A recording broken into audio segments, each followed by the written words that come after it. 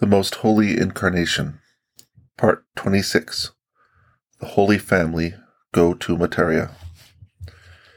The Holy Family left Heliopolis on account of the persecution they there endured, and because Joseph could not obtain work. They took byroads and went still further into the country, journeying southward toward Memphis. Passing through a little town not far from Heliopolis, they halted in the forecourt of an open pagan temple and sat down to rest, when all on a sudden down tumbled the idol and fell to pieces. It had the head of an ox with triple horns, and several cavities in the body to receive the sacrifices that were to be consumed. At once arose a tumult among the pagan priests. They seized the Holy Family and threatened them with punishment. But one of them represented to his companions, as they were consulting what measures to take, that the best thing for them to do would be to commend themselves to the God of these strangers. For he remembered, he said, what plagues had come upon their forefathers when they had persecuted those people, and that upon the night of their departure from Egypt, the firstborn in every house had died. These words were effectual, and the Holy Family was left in peace.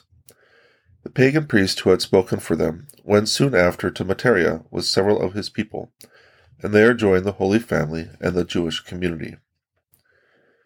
Mary and Joseph next went to Troa, a place on the eastern side of the Nile, opposite Memphis. It was large and very dirty. They had some idea of remaining there, but they were not well received. Indeed, they could not even a drink of water, much less a few dates for which they begged. Memphis lay west of the Nile, which was at that point very broad and contained some islands. A part of the city lay also on this side of the river, and in Pharaoh's time, a large palace with gardens and high towers, from which Pharaoh's daughter often looked out on the country around. I saw the spot upon which, among the tall bulrushes, the child Moses was found. Memphis was like three cities in one, for it was built on both sides of the Nile, and appeared also to be connected with Babylon, a city lying eastward of the river and nearer to its mouth. In Pharaoh's time, the country in general around the Nile, between Heliopolis, Babylon, and Memphis, was so covered with high stone dams and buildings, and so linked together by canals, that those three cities presented the appearance of one large city. But at the time of the Holy Family, all were separate, immense wastes intervening between them. The holy travelers proceeded northward from Troa, along the river toward Babylon, a dirty, low-lying city. Between the Nile and Babylon, they took the route by which they had come, and returned a distance of about 2 hours. Buildings and ruins were scattered here and there along the whole road. After crossing a small branch of the river, or a canal, they reached Matarea, which was built upon a tongue of land jutting out into the Nile. The river bathed the city on two sides. It was, in general, a wretched enough place, built only of datewood and solid mud covered with rushes. Joseph found plenty of work here. He built more substantial houses of wicker work, with galleries around them, to which the occupants could go for air and recreation. Here the Holy Family dwelt in a dark, vaulted cave that lay in a retired spot on the land side, not far from the gate by which they had entered. Joseph, as at Heliopolis, built a light screen before it. One of the idols in a little temple fell at their arrival, and later all the others did the same. The people were in consternation, but one of the priests quieted them by recalling to their remembrance the plagues of Egypt. After some time, as a little community of Jews and converted pagans gathered around the Holy Family, the priests gave over to them the little temple whose idol had fallen at their coming, and Joseph turned it into a synagogue. Joseph was like the patriarch of the community. He taught them how to sing the psalms correctly, for Judaism in those parts had greatly deteriorated. Only the poorest Jews dwelt here in Babylon, and that in the most wretched dens and caves. But in the Jewish settlement between On and the Nile, they were numerous and better off. They had a regular temple, for they had lapsed into frightful idolatry. They had a golden calf, a figure with an ox's head, around which were arranged other representations of animals like polecats or ferrets. These last mentioned animals defend people against the crocodile. They had, too, an imitation of the Ark of the Covenant, and horrible things in it. The idolatry they practiced was of the most shameful kind. In the subsequent hall, they carried on the most infamous wickedness, deluded by the hope that from it their Messiah should come forth. They were exceedingly stiff-necked, and would not be converted. Later on, however, many of them left that settlement and went to Babylon, about 2 hours distant. In doing so, they could not, on account of the numerous dikes and canals, travel by a straight road. They had to make a detour around On. These Jews of the land of Goshen had already made the acquaintance of the Holy Family, while the latter abode in On. Mary, while there, had done various kinds of work for them, such as knitting and embroidering covers and bands. She would never undertake works for vanity or extravagance, but only useful things and religious vestments. I saw women bringing work to her, which they wanted done in accordance with their requirements of vanity and fashion, and Mary returning it, although so much in need of the pay she would have received for it. The women mocked and scornfully derided her. The Holy Family at first suffered greatly from want. Good water could not be had, and wood failed.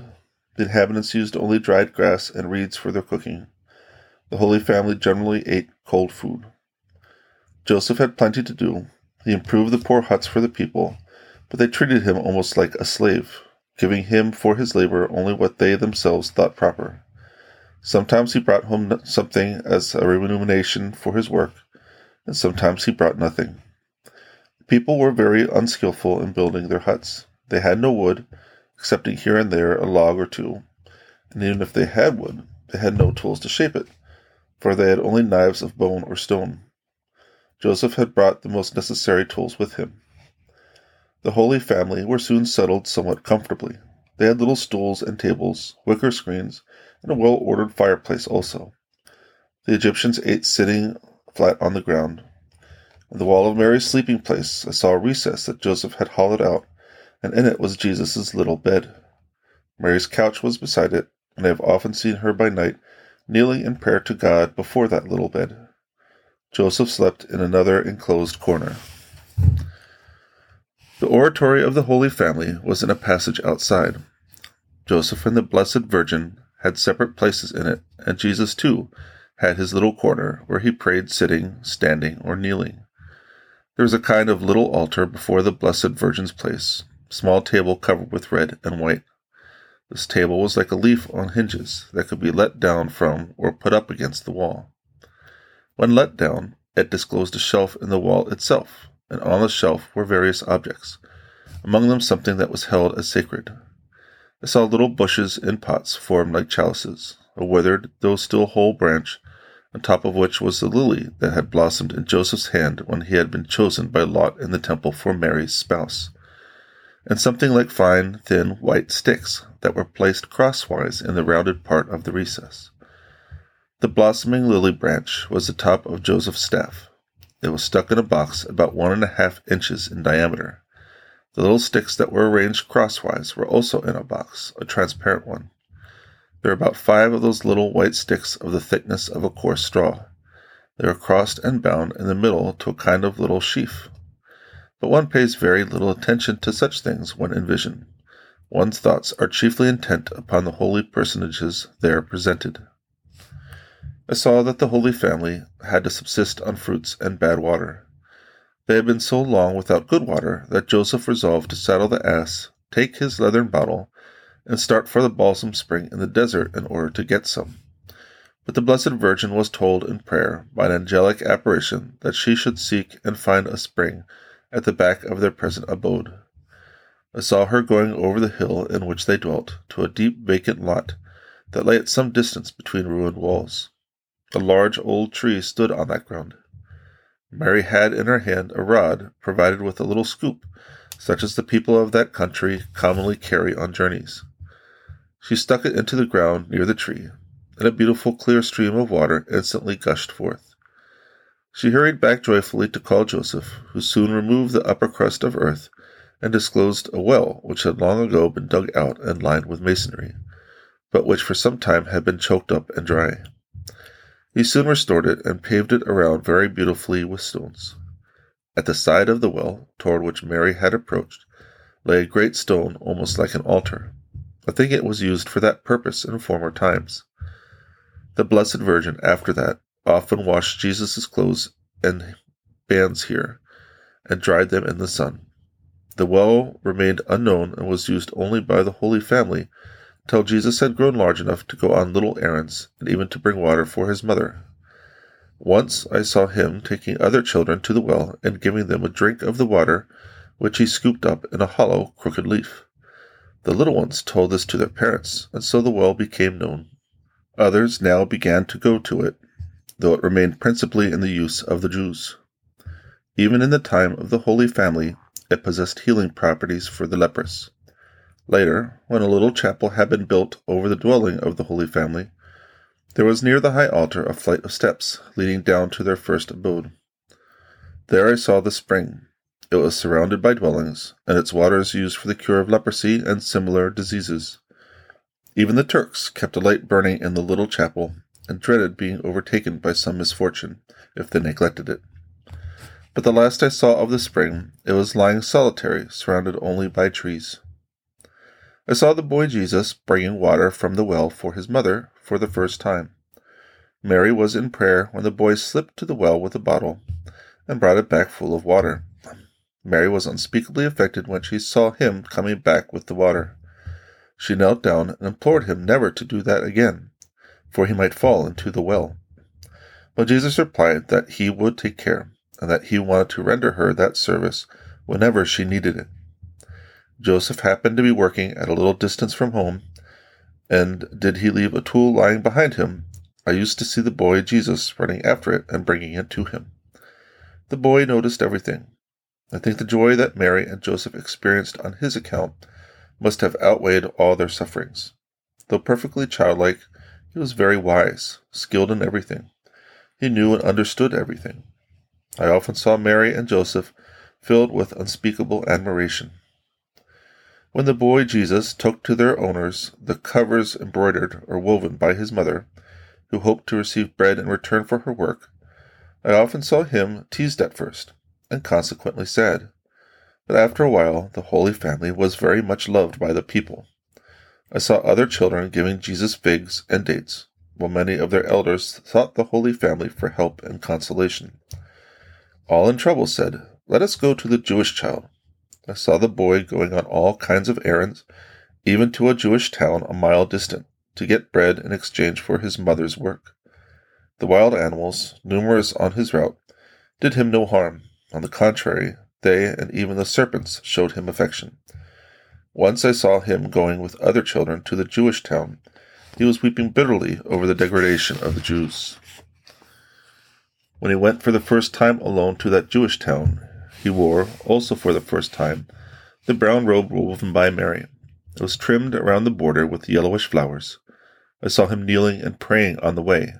2 angels appeared to him and spoke of Herod's death, but he said nothing of it to his parents. Part 27. The Return of the Holy Family from Egypt. I saw the Holy Family's departure from Egypt. Herod was long since dead, but danger still threatened, and they could not return. I saw St. Joseph, who was always busy at his trade, very much troubled one evening.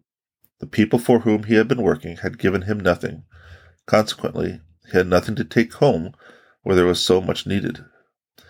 He knelt down in the open air and prayed. He was greatly afflicted.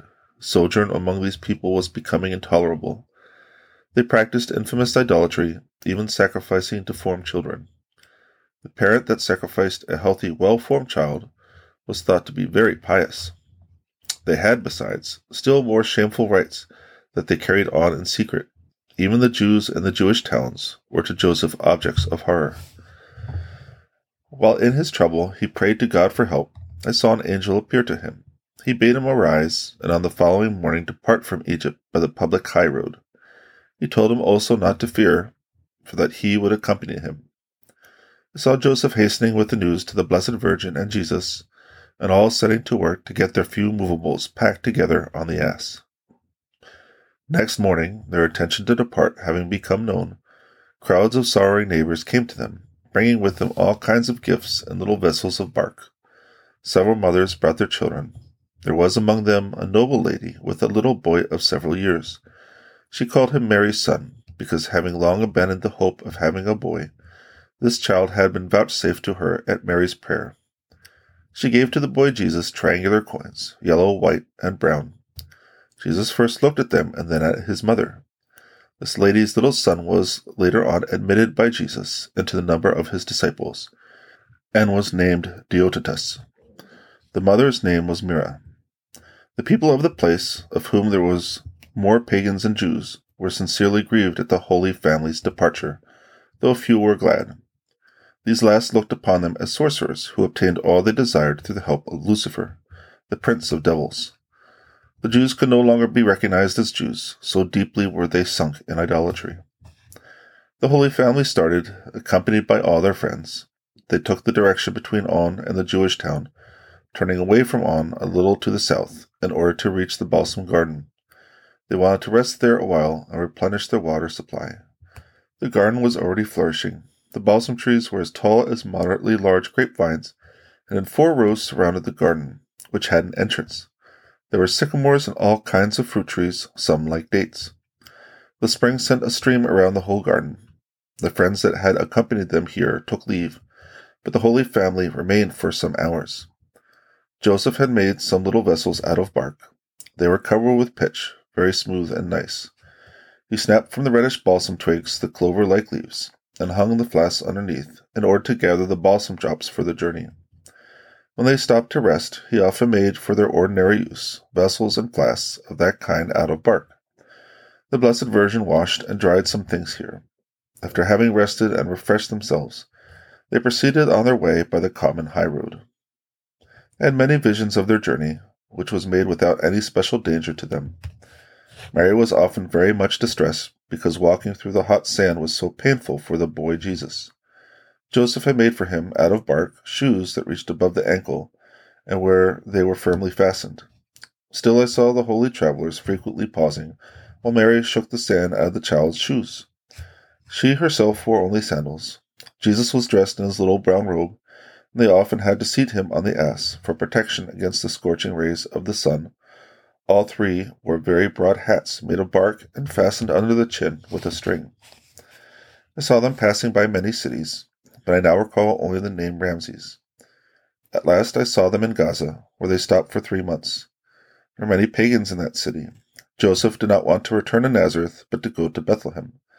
Still he was undecided, because he heard that Archelaus was now reigning over Judea, and he too was very cruel. But an angel appeared and put an end to his doubts by telling him that he should return to Nazareth. Anne was still living. She and some of her relatives were the only ones that knew where the Holy Family were during all those years. I had a glimpse of the boy Jesus, now 7 years old, as he walked between Mary and Joseph on their journey back to Judea from Egypt. I did not see the ass with them then, and they were carrying their bundles themselves. Joseph was about 30 years older than Mary. I saw them on a road in the desert, about 2 hours' distance from John's cave. The boy Jesus, as he walked, gazed in that direction, and I saw that his soul was turning to John. At the same time, I saw John at prayer in his cave. An angel in the form of a boy appeared to him, telling him that the Savior was passing by. John ran out of the cave, and with outstretched arms flew toward the point that his Savior was passing. He hopped about and danced with joy. This vision was most touching. John's cave lay deeply buried in a hill. It was not much wider than his own little bed, though it extended some distance in length. The entrance was only a little opening, through which he used to swing himself out. The top was an oblique aperture that admitted light. I saw in it a reed stand, upon which lay some honeycomb and dried locusts. The latter were yellow and speckled, as large perhaps as crabs. The desert in which Jesus fasted is 4 hours' distance from here. John was clothed in his camel skin. The angel that appeared to him was like a boy of his own age.